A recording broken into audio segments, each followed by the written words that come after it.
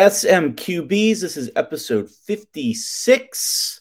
It is March Madness. So be warned, you may want to listen to this before you make your brackets, or you probably should listen to it after you've already done your picks.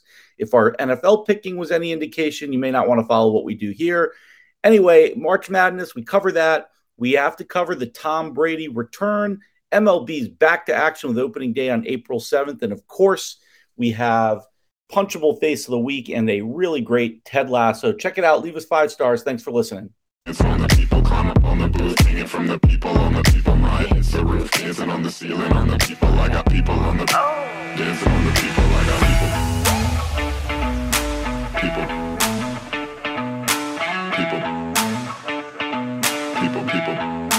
dancing on the people, I got everybody in the booth can tell myself. SMQBs, this is episode 56.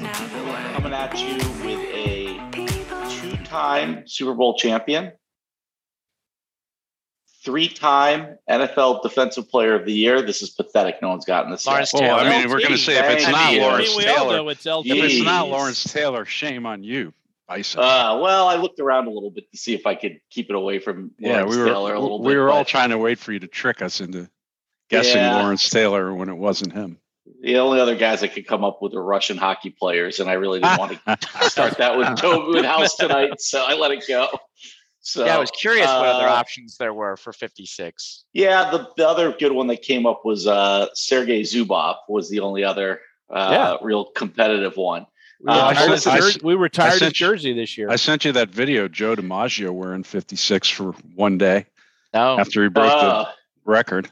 That's true. That's a good one. So he was the NFL MVP in 86, 3-time Defensive Player of the Year, 81, 82, and 86, Defensive Rookie of the Year in 81, 8-time First-Team All-Pro, 2-time Second-Team All-Pro, 10-time Pro Bowler, NFL sacks leader in 86, All-Rookie Team, et cetera, et cetera, et cetera, et cetera.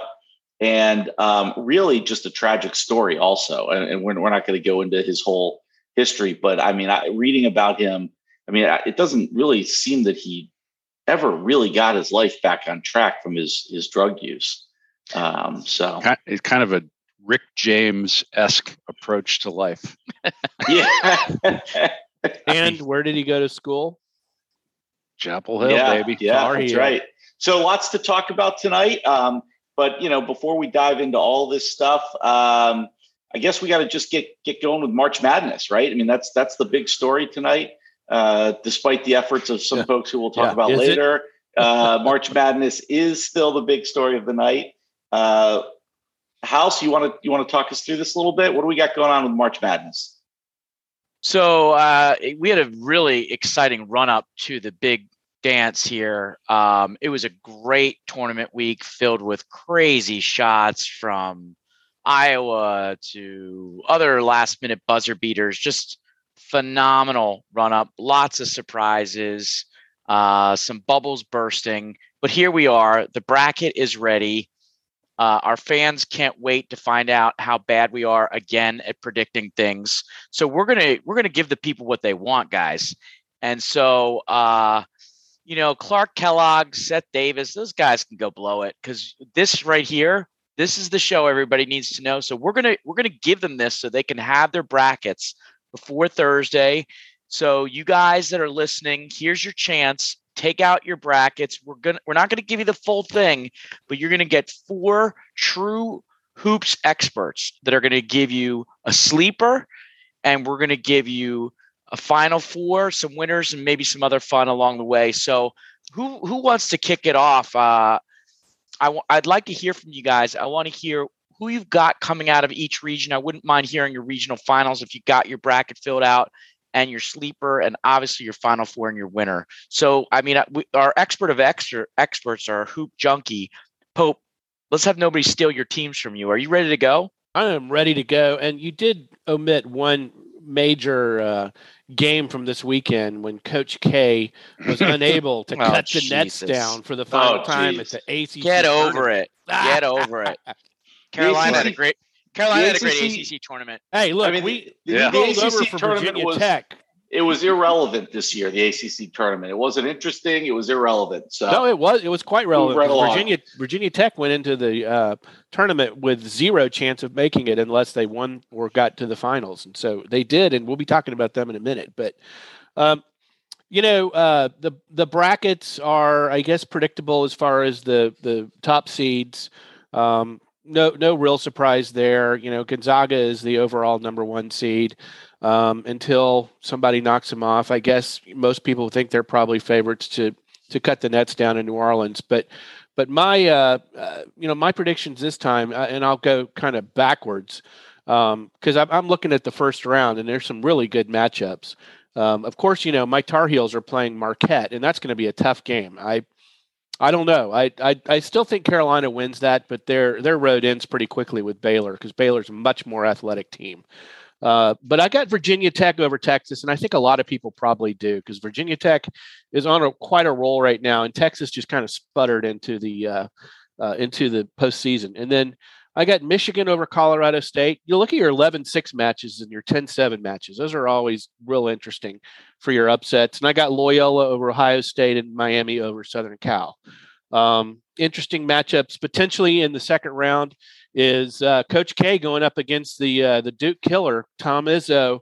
Could Izzo knock K out for the final time? That would be awfully sweet for some people on this pod. St. Mary's and UCLA looks like a real tantalizing second round match. St. Mary's did beat Gonzaga. They are going to be tough for UCLA. And then I got Miami getting past in the first round, even though they're a 10 seed over USC. And I do think that they can beat Auburn. I'm not impressed with where Auburn is right now. So those are kind of things to watch for. My sleepers, I got Memphis in the West. They're putting it all together. Penny Hardaway finally on a good run. I got UT Chattanooga. They just got spanked by Houston today. Yeah, I know. But trust me, that Memphis is going to be a sleeper to watch. Okay. I got the UT Chattanooga Moccasins. I know that was a popular pick on the CBS show, but I'm going along with Seth Davis on that. I got Virginia Tech. I've already talked about them enough in the East, and I've got Miami. I've talked about them in the Midwest. But I'm going chalk, guys. I always go chalk, and my final four is I got Gonzaga in the West, Tennessee, who I am bullish on. Watching Rick Barnes' boys just go right through the SEC tournament and dismantle Kentucky. And I got Baylor in the East. SEC. Defending national champion Baylor is still going to be there. And I got Rock Chalk. I got Kansas. So I got 3 number ones going to the Final Four. That's never going to happen. I realize that, but those are my picks. Final, I got Tennessee against Kansas. And I got Bill Self cutting the nets down in New Orleans for the second time. Wow. There you go. Rock Chalk Jayhawk. All right. Bold picks from the Pope. Did I get under 5 minutes? Yeah, it was awesome. But with a lot of stuff for our fans to go out and mess up their brackets with. All right. Let's see. We're next going to go with Bison. All right. Well, I didn't think the game was to go through every game on the bracket, so mine's going to be a little different here. Hope, but no, just a couple things to think about that I'll go through here. First of all, I don't like 9 teams out of the Big Ten. I mean, I get it; they had a good year, but by the time you get down to 6, 7, 8, 9, are those teams really appreciably better than teams that could have had bids out of some of the mid majors, for instance? So. I don't know. I don't buy that. I think that's I don't know what we're playing up there, but I just don't buy it. So keep an eye on the Big Ten and how many of those teams actually get wins in the tournament. St. Mary's is a team that I'm going to be watching. Again, I think that might be a trendy pick, but I think this could be a year where they make a little more noise than they have in the past. Also, I like UCLA. I think UCLA as a 4 seed, that was surprising to me. I thought they'd be a 3, but keep an eye on UCLA. Pope, sorry to say it, I like Marquette over North Carolina in that game. Pick. Yeah, no, that's one of those that could go either way. And I think you said this one as well as Loyola Chicago over Ohio State. I think that Probably not, but I don't know. There's something about that game that makes me think that Loyola will pull it out. And then to me, the most intriguing region in the bracket, and these brackets did just come out a little while ago, but the East is the most interesting region to me, with the defending champion Baylor, with St. Mary's in there, UCLA, and Kentucky in there. Also, I think Murray State's kind of a fun team to keep an eye on. So I just thought that was the most interesting of the brackets as they came out. The final four that I have, I've got Gonzaga, Kentucky, Arizona, and then my sort of wild card team that I put in the final four is out of the Big East, and that's Providence. Whoa. And I've got Gonzaga over Arizona in the final. All right. Rooster, you've been a great predictor in NFL season, so let's keep it going. You guys are going to love these picks. UConn. Here we go. You know, I used to just pick UConn all the way through. I've given up on that. But anyone who saw that UConn Villanova game, that was a great game. UConn's playing well, and I do have them beating Arkansas and then getting beaten by Gonzaga in the West. So coming out of the West, I've got Gonzaga as well. But I have Davidson upsetting Michigan State and beating Duke. Oh, wow. Yeah. Wow. Davidson. Losing to Texas Tech. In the South, I also think Arizona is not as good as everyone thinks they are. And I've got Seton Hall knocking them off. Wow. I have. I was torn between Tennessee and Villanova coming out of the South. I picked Tennessee just based on the way they played in the SEC tournament. In the Midwest, I think I was affected by Milk's comments about Kansas recently. I have Wisconsin going all the way through and upsetting, I guess, Auburn to get to the Elite Eight and then beating Kansas. And then in the East, I tell you, the East has my two favorite teams to watch right now, UCLA and Virginia Tech. I mean, I can't believe Virginia Tech is the 7th seed in the ACC, won the tournament. They started 2-7 in the ACC. Yeah, this kid Hunter Couture averaged less than 10 points a game during the season and dropped 31 on Duke. Just amazing. So it's the first time they've ever won the ACC tournament. They've been in it since 2004. And my other favorite team to watch this year is UCLA. They have their entire team back from when they went on a deep run last year. And these guys are, again, you know, they don't kill it during the season, but they seem to hit their peak right at the right moment. And they're there again. I think UCLA comes out of the East, and I've got Gonzaga beating UCLA. Excuse me. That's a rematch from last year. Tennessee beating Wisconsin and Gonzaga beating Tennessee in the finals. Okay. Good stuff. Can you guys hear the thing, yeah, we got you. So the thing, you know, everybody's talking about Virginia Tech, and just while House gets settled there for his picks, I hate to say it, but we saw this last year, right? I mean, Georgetown went on the run to win the Big East. They had no chance of getting into the tournament last year, and then they won the Big East tournament and went and laid a total egg in the first game in the Big Dance. So I don't know. I think Virginia Tech might be a little too trendy right now off of that run. I think the hype and the energy from running through the ACC, I don't know. I just wouldn't. I don't see them going very far. Although Texas, you can't count on Texas to do anything in any sport. They always screw it up. So maybe they get a win. House, I think you're up though. Yeah. So I gotta tell you, I know year after year, I feel like the Big Ten is the big letdown in the NCAA tournament. I hate to say it, but this year I think the big letdown is going to be the Big East.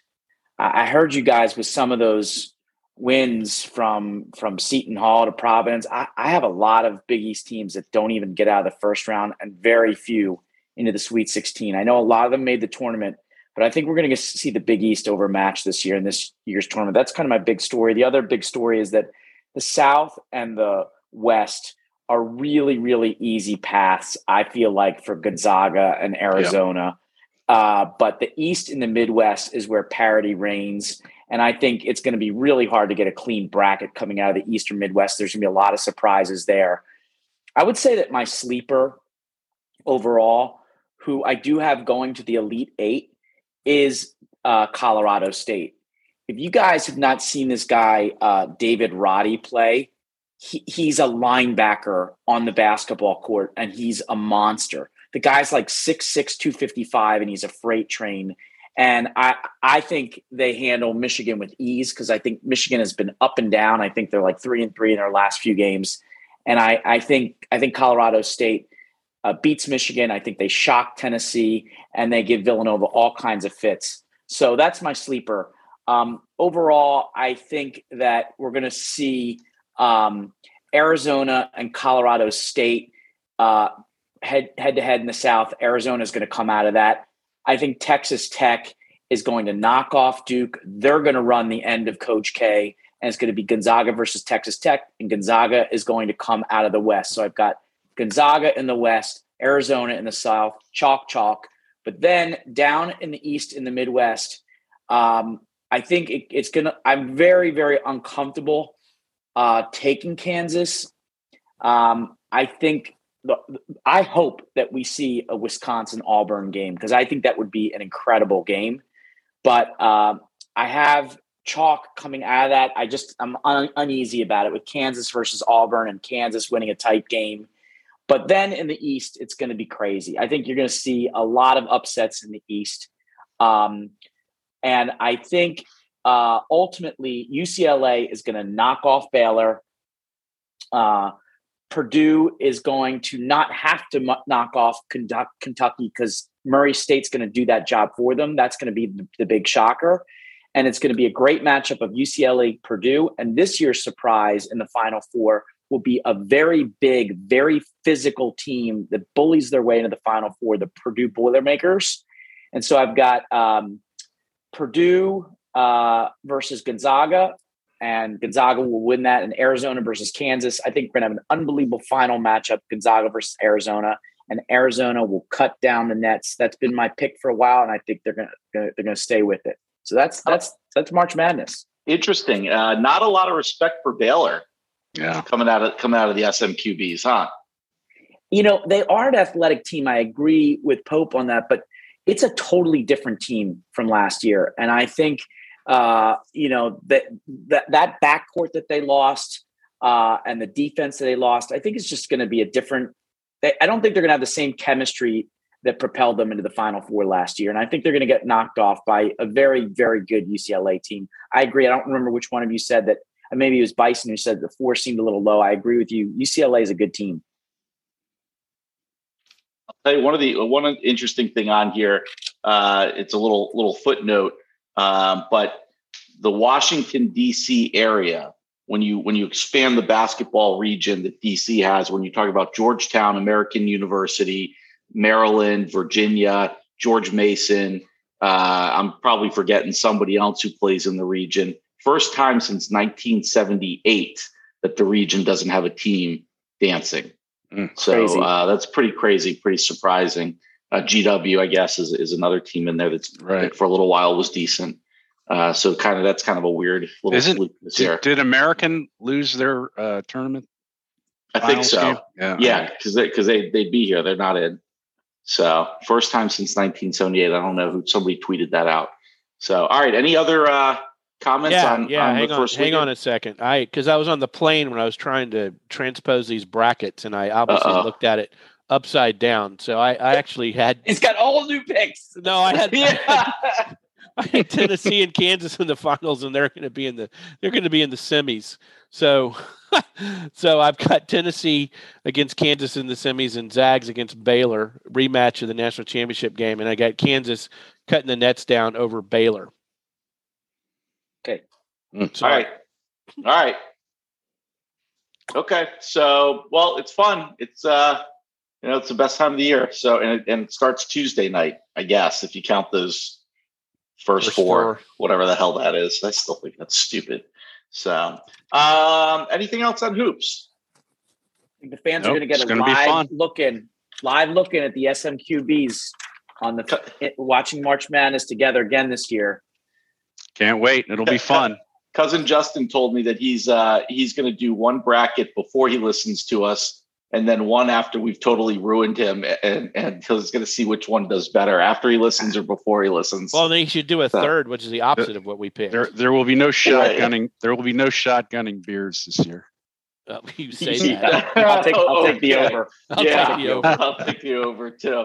All right, so listen, let's move to the NFL. As we were getting ready for the biggest sporting extravaganza of the year with March Madness, once again, Tom Brady reared his head. And House, I just have to ask you a question. Worst case scenario for you, is it Carson Wentz leading Washington to the Super Bowl or Tom Brady going back for number 8? Oh, Brady, that asshole. Absolutely. I mean, this guy's such a douchebag. Rooster, you better not be licking his boots right now. The picture behind me is Tommy pointing right at you, House, saying, he's pointing right at House. I punked you. I was retired for 5 weeks and you bought it. And now I'm back. Brady is back. And our man Milk can't be here tonight because he is sobbing in tears of joy. He can't even stop crying and speak on our podcast. So he's out for tonight. Giselle must be so boring. After hearing the news. The only thing that makes Milk happier about Tommy coming back is how pissed off House is about it. Oh my God. House, why so much anger towards Tommy?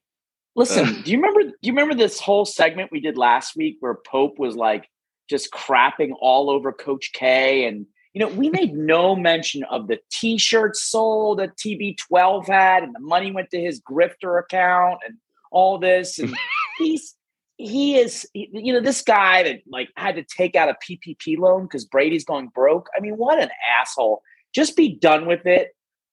Listen. I hope AB comes back. I hope they put that whole team together, and I hope they go 8-9.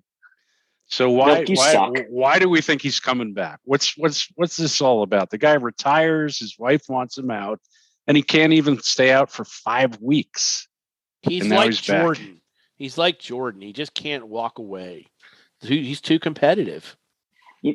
Guys, so I think Glazer, very smart, the owner of the Bucks, invited him over, say, come over the pond and come see a Man U game. We've got a great football match against Tottenham. Come over and watch a match, which was very, very smart. And aging Cristiano Ronaldo put on a show, set records for the all-time scorer in EPL. And I actually think that moved Brady. I really do. He had a fucking hat trick to beat the Spurs. And Brady's like, if Ronaldo can do that, then why can't I? I really do. Don't you think it seemed like the Bucks knew he was coming back all along? I mean, they made no effort to move on from Blaine Gabbert. As if they were going to start the year with Blaine Gabbert as they were just giving him his space.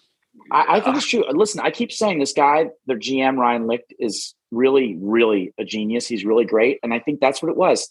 Let's pick up nobody. Brady will see like Blaine Gabbert's coming in and that we haven't decided to move on from him. And it'll tug at his heartstrings if he has any in that black heart. Well, what do you think? Do you think that any of the other quarterback signings and the trades this week had anything to do with it? Do you think he looked at some of these guys getting moved around and was like, geez, there's really no reason I can't win another Super Bowl? Maybe he was afraid the Bucs would take Deshaun Watson and win a Super Bowl without him. Interesting. Speaking of this, go ahead. I was just going to ask if you, to Bison's point, whether Rodgers' move might have prompted anything at all. That Rodgers is coming back for another dance with Green Bay. Maybe that, I don't know. It's a good question. For your dance. Yeah, true. Yeah. Well, Shout out to our buddy Andy Darcy too on our IBFFL fantasy string about the idiot who bought the $500,000 auction football for Brady's last pass. No, I'll tell you what, I'll take that case on a contingency fee right now. Yeah, I'll represent him. So yeah, I don't know.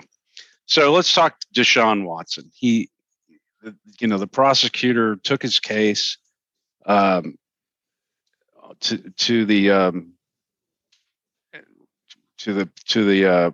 what's the name of it? Grand jury. The grand jury, and they returned nothing on 9 counts. So now they've dropped all criminal charges, and the only thing standing in his way is the NFL and this Busby guy who's got all these civil cases against him that don't seem to be going anywhere either. So teams are now licking their chops. Apparently the Saints and the Panthers have made trade offers to Texas. Until a couple hours ago, I had the Bucs on my list of teams that should be interested in him. The Steelers, the Seahawks, maybe the 49ers, maybe the Titans. What do you guys think? Where do you predict he lands? He has a no trade clause, so he has some say in it. He gets to interview with these teams who are interested in him. Give us the list again. Give us the list again. Well, the 2 teams that have made a trade offer already are the Saints and the Panthers. The Steelers absolutely need a quarterback. The Seahawks need a quarterback. They have nothing. The Colts, I forgot the Colts need a quarterback. And then the Niners don't necessarily need one, but there's a lot of rumors out there that Brady was coming back to the Niners. And then the Titans have a Super Bowl quality team without Super Bowl quality quarterback. So maybe they think about it. That's just me speculating. I thought it's funny. I mean, Brady is going to upset the entire balance of the NFL, including maybe where Deshaun Watson. If I'm Deshaun Watson and I have a no trade clause, do I want to go to New Orleans or Carolina and play Brady twice, at least for next year? I mean, maybe beyond that, he sees the NFC South really opens up. So maybe that's interesting. But if I have my choice, I kind of feel like, yes, of course we've got Joe Burrow, but I feel like the Steelers would be an appealing option. Mm-hmm. I don't know. Would Tomlin taken? The Colts are a solid team too. This is a really complicated situation because there are how many women, close to 30 women, if not more, who have levied these very serious allegations against him. And of course, the fact that the grand jury didn't indict him, we live in a criminal justice system where you're innocent until proven guilty. Okay. And that's important. But it doesn't mean that these civil cases can't go forward. It doesn't mean that there won't be a lot of dirty laundry aired if it's out there. And then again, a lot of this, we the public have not been privy to a lot of the evidence that's been accumulated at this point. And there may be some that comes out. It seems to me that it would be wise for him to pick a smaller market team, a place like Indy. Pittsburgh maybe is a good example because the team seems to be the organization seems to be such a Class A organization. But it seems to me that he would be, it'd be smart for him to go to a place where he can put his head down and play football and resurrect his career. He has professed his innocence all along. He kind of called for the grand jury investigation because he believed he'd be proven innocent. And maybe he is fully innocent of all this. Certainly in the eyes of the criminal system, he is at this point. So I think, if he were to go to a place like New York, that seems like a bad decision for him at this point. Mm-hmm. Go someplace under the radar and be the best football player you can be. I'll just say this. If you follow the Twitter stuff, to your point, Bison, I mean, there are very, very serious allegations that, notwithstanding not being able to chin the bar on the criminal issues, the civil cases haven't gone away. And whether the civil cases go away or what, he will not lose the identity of. He admitted in the course of the criminal proceedings, he admitted that there was some sexual activity at a massage parlor, but it was consensual. And so no matter what, he's going to be carrying that with him. And I think in any city he goes to, the ownership is going to have to think long and hard about what happens with that fan base and the protesting and all that stuff. I'll tell you, it seems like yesterday when the Eagles took Michael Vick, that was a noisy atmosphere for a long time. It doesn't go away. Wouldn't it be ironic, though, if the owners took that position after essentially covering up the whole Robert Kraft situation, which was exactly the same set of facts? Maybe he only got caught once, but he got caught on video. Great point. Well, and while the Congress is investigating the workplace in Washington. Great point. Well, I mean, it we're lawyers. It seems to me like Busby has leverage right now, and there would be an incentive for Watson to pay whatever he needs to pay to make this go away and get the cloud over him so he can move on and I don't know. The way I'm reading the tea leaves is just the opposite. Busby, after the grand jury refused to indict, came out and started blaming the women. He seems like he's trying to get out from under these cases already with that kind of a comment. Well, then sounds like it could be room for compromise at this point. Yeah. It just needs to go away. All right. Well, I'm going to take these in descending order based on reverse chronology here. The other recent move was by the Chargers picking up Khalil Mack to be the bookend to Joey Bosa. Oh my God.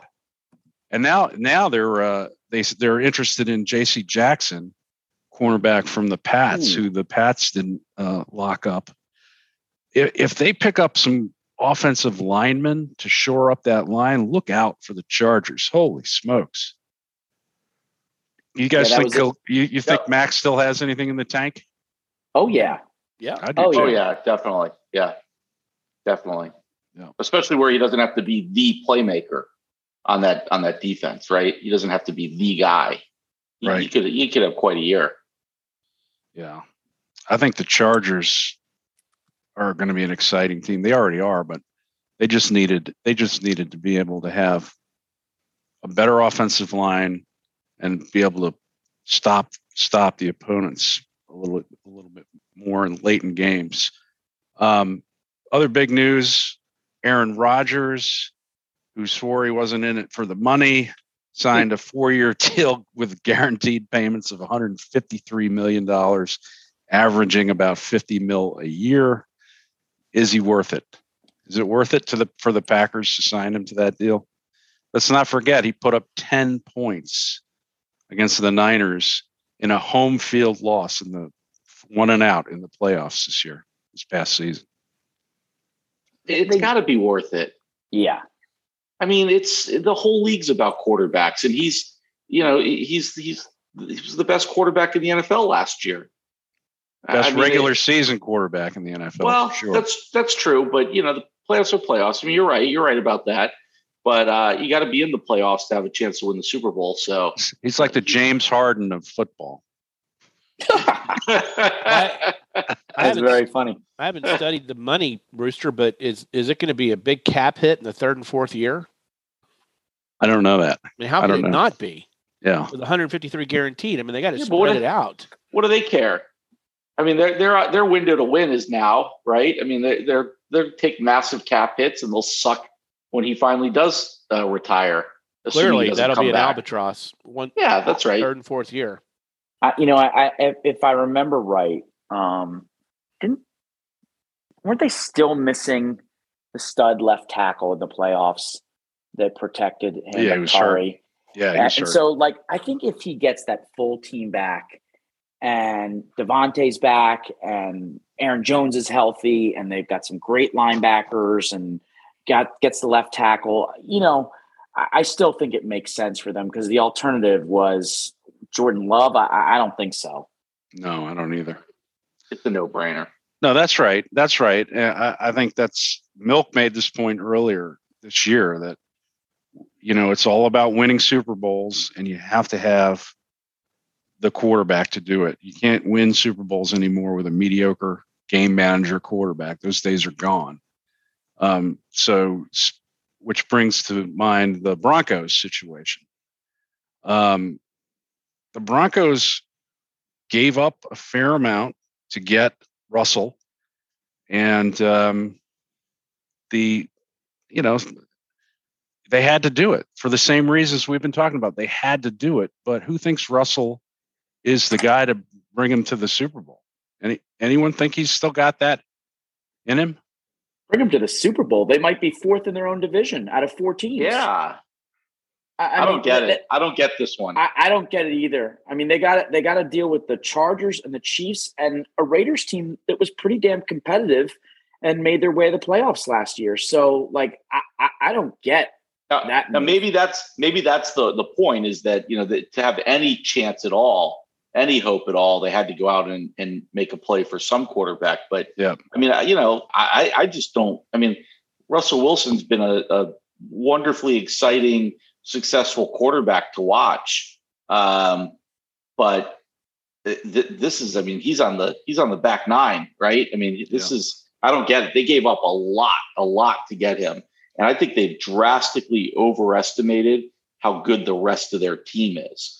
I heard a lot of people talking about how much better Denver was as a team than Seattle. Really? Were they? I mean, around the quarterback? I mean, is that it? Was that? I just don't see it. I don't get it. Yeah. I think that Russell suffers from a similar issue to your new man, Bison, Commander Carson. And when they were hot, they were athletic, running quarterbacks who thrived in chaos, and neither one of them run anymore. And without that aspect of their game, they're just not, much more than above average. And that's been happening to Russell for the last couple of years. He doesn't run anymore. So listen, let's get something out of the way right now. This is a dreadfully painful situation for, I think, me and House. Dreadfully painful. For me. I'm not for you, House. Watching you root for him is so delightful. Except for every win he has, it's got to hurt you, because especially twice a year against Philadelphia. I mean, we'll see how you feel about it then when Washington wins the division with Carson next year. But let me say this. I mean, Washington has a lot of good offensive players. And as much as I was rooting for Taylor Heineke and thought that he was fun and I wanted him to win, the one thing that I was pretty consistent on is that he didn't have the arm strength to be an NFL starting quarterback. And that, there's a lot of stuff, floating around now, Twitter and whatever, showing the underthrown balls, the passes that were broken up because the ball just didn't get there. And it's going to be interesting to see, because I think Carson, you're right. I mean, he's got to understand that he's not the athlete he once was. And if he's not willing to grasp that, then he's going to struggle. But if he does grasp that, he has the tools to be a very effective pocket, passer. And he in total QBR, he was ahead of Russell last year. He was number 9 in total QBR last season. Let me throw out a little counterpoint material for you. Last year, he had 27 touchdowns to only 7 interceptions. Woo! Which is pretty damn good. Good ratio. Smoking. But there is also a reason that he's been traded twice in 13 months. In 13 months. His own savior, Reich, just washed his hands of him. Said he's not a leader. He's too reckless with the ball. I mean, they were bound for the playoffs, and then he comes back from COVID and blows the game against the Raiders and the Jags. They would almost have been better off not starting him, and they may have made the playoffs. I don't like the trade. I don't like the trade, but one of the things that made me sleep a little better about it was that after this season, there's no cap hit on him if they were to release him. Now, that's not why you make a trade like that, is to release a guy in one season. But if you have to, there's no cap hit. It's the opposite of the Rodgers situation we were just talking about, with a huge hit down the road. Predictions from the SMQBs. Does Carson Wentz have a good year, or does he keep up his 6.5 month average and get traded by the Redskins? He'll be on the roster at the end of the year, but it'll be a meh year. Listen, you guys know I'm an expert of almost nothing. Notwithstanding the fact that I'm on the SMQBs. 100% agreement. Amazing. I am an expert on Carson Wentz. And I will just say this. The play where he went headfirst against the Rams toward the end of the championship season changed his career forever. There were some that would say over and over again, the expression was on Philadelphia sports radio when he was still our quarterback, let the Bronco buck. Like, let him out of the pocket and let him go. That's what he wants to do. That's the last thing. If Rivera is a good coach, he will be the first one to get through that thick head of Carson's that you are now a different quarterback. You cannot leave the pocket. We will protect you, but you cannot leave the pocket, and you can succeed there. If he's willing to make that transformation in his mind, you've got yourself a damn good quarterback that proved last year he can make some elite throws. But outside the pocket, forget about it. I do think he's going to have a good year. I do think he's going to be frustrating for you. But here's the thing about Carson. You just got Ned Flanders at quarterback. It's, hey, diddly diddly, let's go to church together. I'm just, he does not connect with an NFL locker room. He just doesn't. Maybe he needs some tats. He needs some tats, and he needs to listen to a little bit different music. And he's a goody two shoes, and he needs to get a little edge to him. But I do think he's going to have a good season. I do.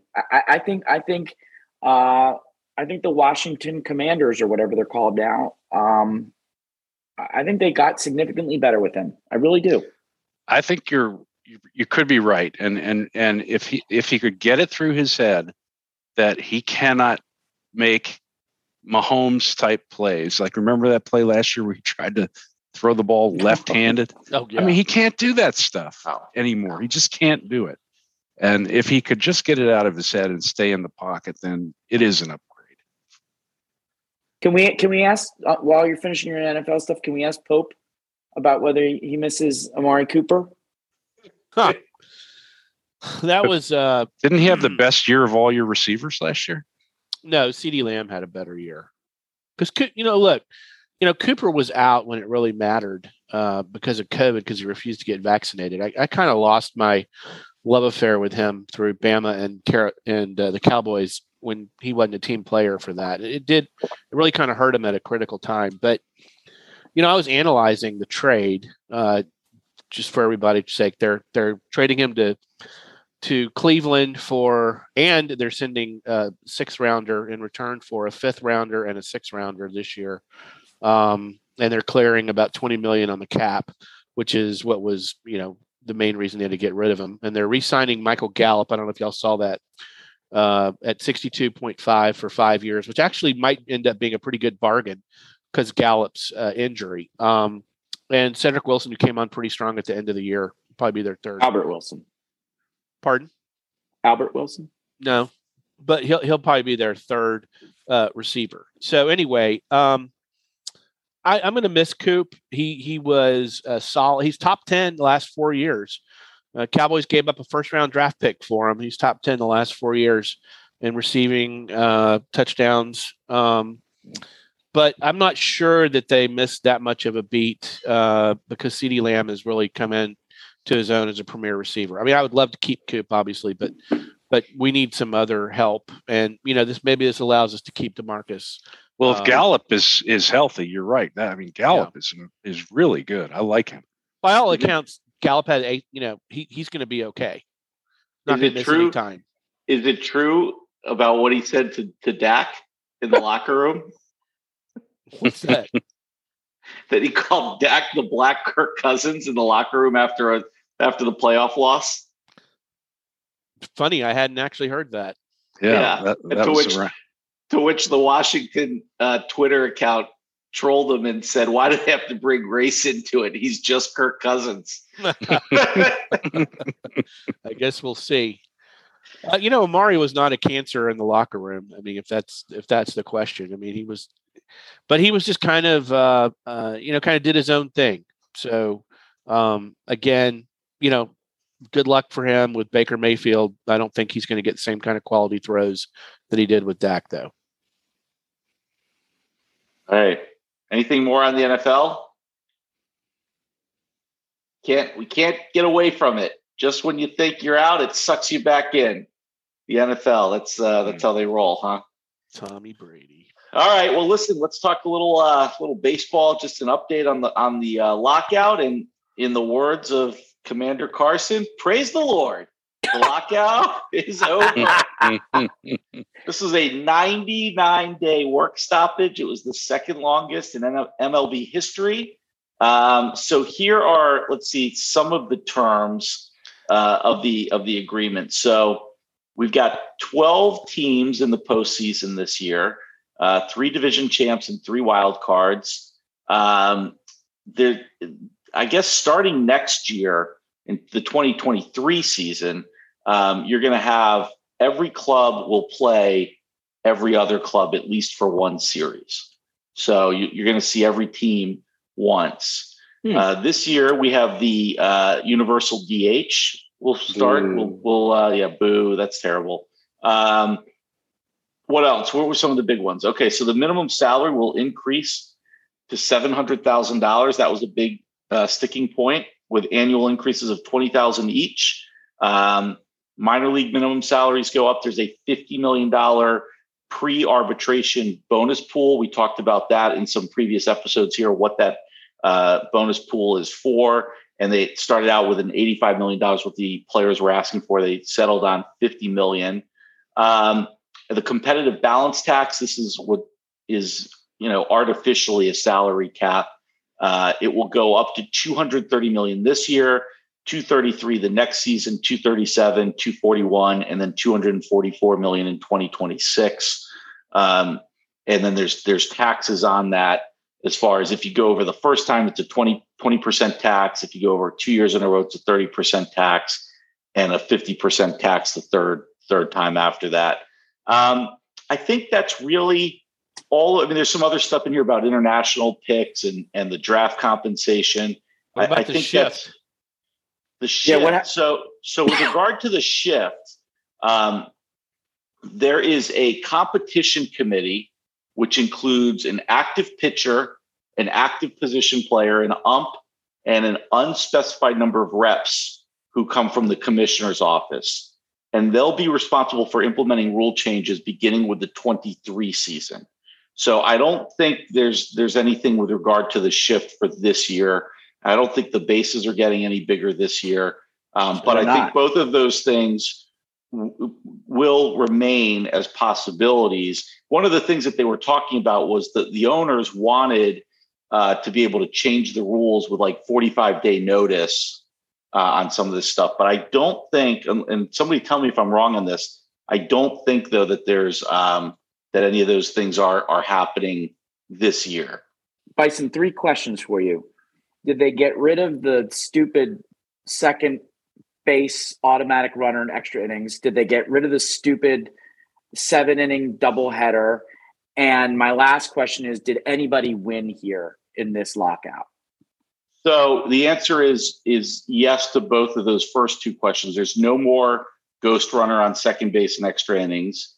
They're not going to play any 7-inning doubleheaders, though there will be a number of doubleheaders played this year, more than usual in a regular 162 game season, because they are going to have a 162 game season with opening day on April 7th. And to do that, they're going to have some doubleheaders during the season.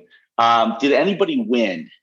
I don't know really that the players won, or I think the players got a lot of what they wanted, but I'm not sure that they started from a very strong position. I'll tell you who may have won. And it was really interesting because right away you saw the San Francisco Giants sign Carlos Rodon to a 2-year, $40 million contract. And a lot of the instant reaction from that was because of the salary cap or the competitive balance tax going up, that this is going to let the rich teams get richer as usual with players because they can go out and sign. And some of the smaller market teams are not going to be able to compete as usual as we see. So, we could do a whole episode on the economics of baseball and why it's troublesome and why there's so many work stoppages. And but listen, the good news is, like I said, we have a full 162 game season. Opening day is April 7th. And this collective bargaining agreement ends on December 1st of 2026, when I'm sure we can all look forward to the next work stoppage in baseball. This lockout was 3 times longer than Tom Brady's retirement. Yeah. Yeah. So that's it. Baseball's back, and I'm looking forward to opening day. So does anybody think that they really took any hits as far as fans coming back, or is it just going to be as usual, still, struggling, but not hurt anymore by the lockout? I don't know. I mean, people have such a short attention span. Like when opening day starts on April 7th, are people going to forget, are they going to remember this and not go to games during the summer? I don't know. I guess some might, but I thought at some point, we weren't going to have baseball until July 4th. Right. And I think that would have been a totally different story. Yeah, I agree with that. Mm-hmm. So. Well, the good news is the SMQBs ought to be able to make a cameo appearance at Wrigley Field first couple weekends. Let's do it. Yeah, that's right. All right, House, you want to talk to us about some fan behavior issues? I need to get your guys' opinion on this, because there's been some stuff in the news in the last couple weeks in sports. It comes up all the time. We haven't really talked about it that much on here. I'm curious your take on this. The fans in LA, after just abysmal play by the Lakers of late and a blowout home loss to the Pelicans, they turned their ire to LeBron James and started booing LeBron. At first, he got all pissed off and even got in the fan's face and said, "You don't know what you're talking about." And they asked him in the press conference if he was bothered by it. He's like, "Listen, they can boo all they want, but I'm not going to be told by some whatever Joe Schmo how to play basketball." So it definitely got under his skin. Russell Westbrook won't even bring his kids to the games because the fans are so nasty about Russell Westbrook and him being just a big zero. Actually, I guess that's his number, but just being a bad player on that team. But this past weekend, we talked about the situation last year with Naomi Osaka and her mental health problems. Now she had to pull out of one of the majors. Well, she played in a tournament this weekend at Indian Wells, and some heckler in the stand said, "Hey, Naomi, you suck." That's what he said. Or she said, actually. It was a female heckler. And apparently in a service change, she broke down in tears. She asked the umpire if she could please address the crowd. The umpire said, "Can't do it." And then finally, at the end of the match, I think the umpire permitted her to address the crowd. But here's my question to you guys. If you pay the price for a ticket to attend an event, and you're not throwing things on the court, you're not cursing, you're not saying something really profane, are you free to say whatever you want to the players? Okay, it might make you a jerk, but are fans allowed to heckle, belittle, say you suck, boo great players? What's your take on the fans' right in the stands? I think you hit the nail on the head. I mean, these fans are assholes for sure. They have the right to boo. Everybody has the right to boo. They shouldn't. If they're seated by a family, they shouldn't be, screaming profanities. But "you suck" is not. I mean, I'm sorry, but an athlete needs to toughen up a little bit and be able to handle "you suck." Well, was it like while she's got the ball in the air? I mean, did it interrupt her? Well, that's a fair point. ability. I don't know the answer to that. I mean, you can't do that while a player is teeing off in golf. Right. Obviously. You have to say mashed potatoes after they tee off. I mean, you talk about a right. I mean, I don't think you can interfere with another paying customer's enjoyment of the game. You go to some NFL games, and I'm gonna sound like an old man here for a minute, but you go to some of these people are hammered. Yeah. There's fist fights breaking out, the swearing, and there's little kids there. And certainly the Sunday morning quarterbacks are not known for we drop an F-bomb here and there, usually in the first 5 minutes of the episode. But when there's little kids around and stuff like that, I don't know. I mean, so have the right to boo, but this is entertainment, and part of what people pay very, very high dollars amount to go to some of these games, particularly in the NBA. If you can get anywhere close to where a player's going to hear you, you're spending a lot of money on that ticket. I think to some degree you do have a right to yell at them. I mean, that's part of the entertainment. That's part of the fun is going at some of these other players. So, if you're not interfering with the game, you're not interfering with the person next to you who's also paid for a ticket. I think the players have to be able to take a little shit from now and then. Deal with it. You're making tons of money on these people. Right. That's where I fall. I agree with that, but I'm saddened by there's less class in this country than ever before. And the dumbest people seem to think they're the most interesting these days, and they cannot shut the hell up. Yeah. It's just tedious. It really is. It's really extending into the stands and basketball, whether it's college or high school. There's all these jeers and taunts about you'll work for us and all this other stuff. Just all this. Some it gets really close to being personal, and kids that are in high school and college aren't really paid. I think it's a little different once it gets to the professional level. I think the professional level, you're making so much money, thicken your skin and deal with it. But you're right, Rooster. We're getting more and more boorish. We're getting dumber and dumber in our behavior. And I just think we're going to hear more and more of these stories. And I think also eventually you're going to start to see increased altercations. And officials getting involved to throw out more and more folks from games. I mean, anyway, there'll be plenty to talk about here in the future, I'm sure. The Ron Artest situation is not as big a deal today. I mean, if that happened today, it wouldn't be as much of a surprise. True. Players are going into the stands fairly often these days in hockey and basketball. You know why? Because somebody in the stands has a punchable face. Come on, man. And with the local DBC news, LL Cool J with a triumphant comeback. But tonight, don't call it a comeback.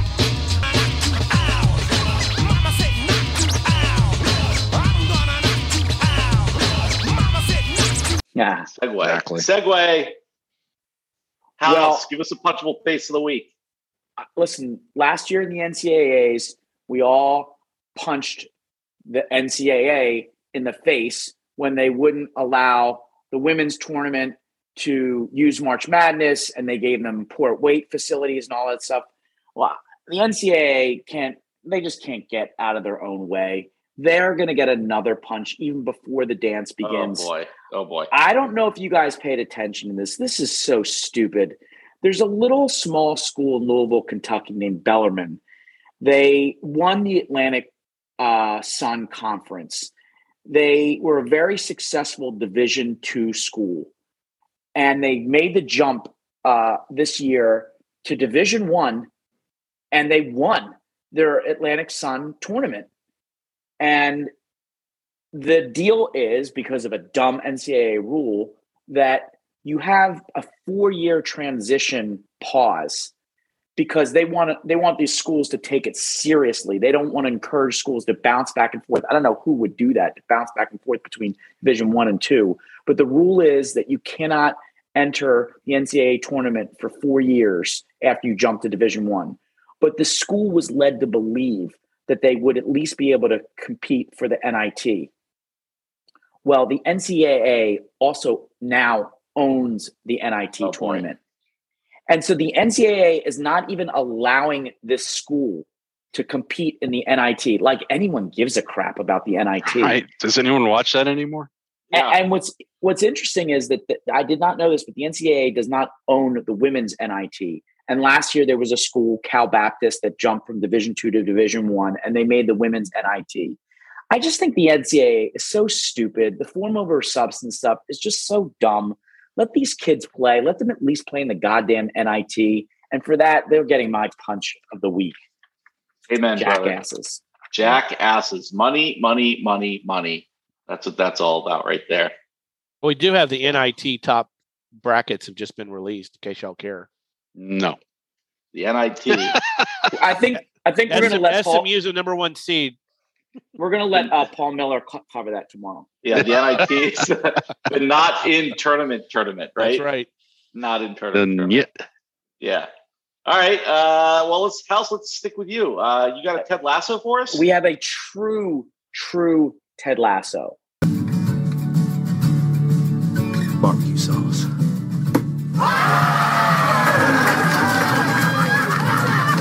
A true Ted Lasso this week because we have a real life version of Sam Obisanya, one of our favorite characters from Ted Lasso. We all know Sam, the great player from Nigeria, who was, really having a hard time deciding what to do. Well, I won't do any spoilers, but it's a great story, and he has a lot of allegiance to his family back home in Nigeria.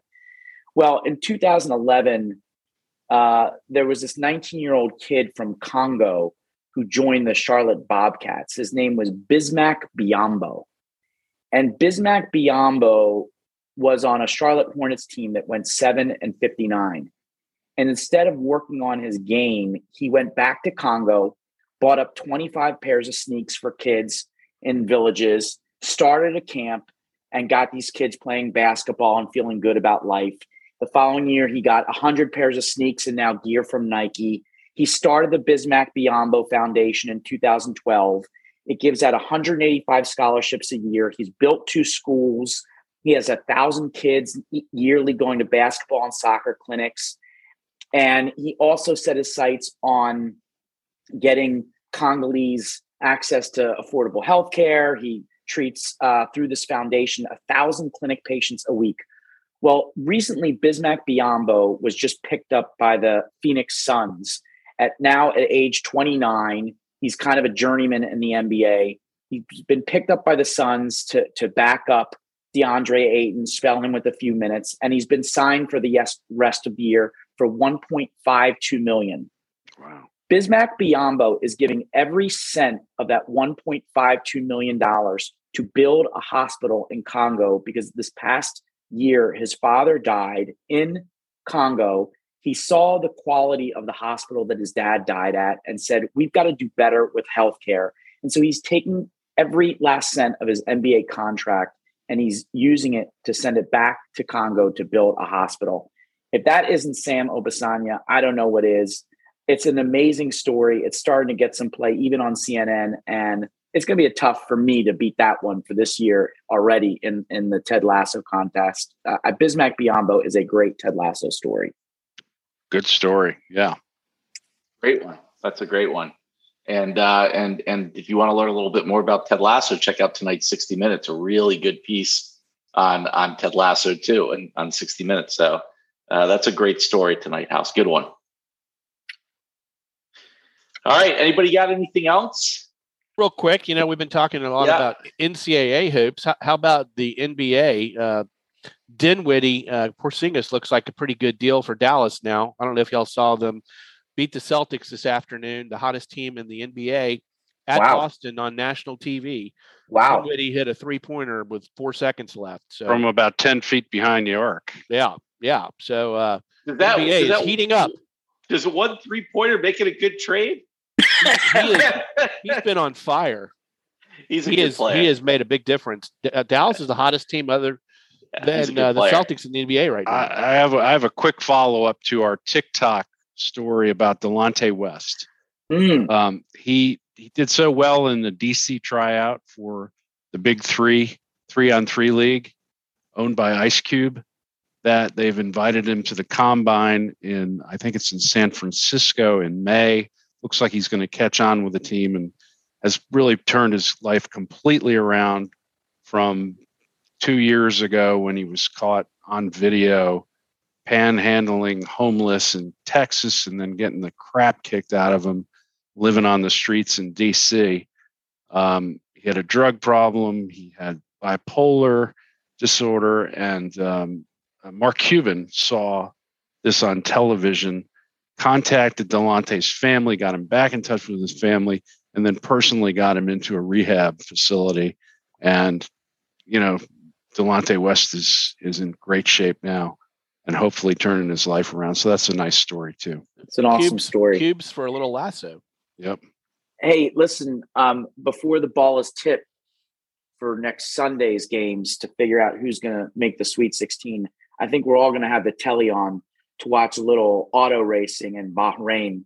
And so the F1 season is underway next weekend. Lights out, lots of new rules, a few new drivers. So tune in to next week, episode 57. We're going to tell you all you need to know about the F1 season and recap the first race of the year. But turn it on next Sunday morning. And let's not forget about Brittany Griner. Hope she gets back safely from Russia. Good show, guys. Good show tonight. Have a great week. Welcome back, Tommy. Have fun this week, guys. Tommy sucks, no.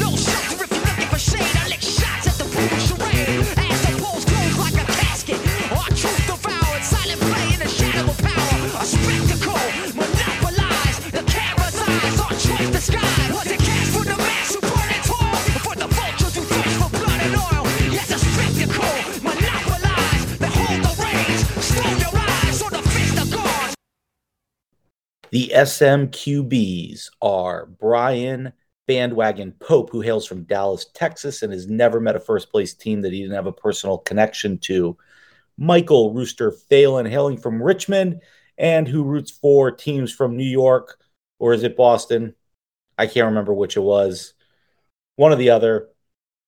Also, Patrick Milk Michler from Tampa Bay, and he is still massively in love with Tom Brady and will never get over his man crush on the GOAT.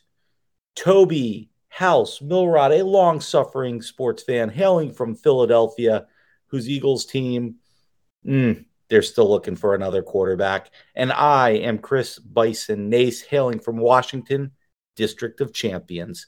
Thanks for listening.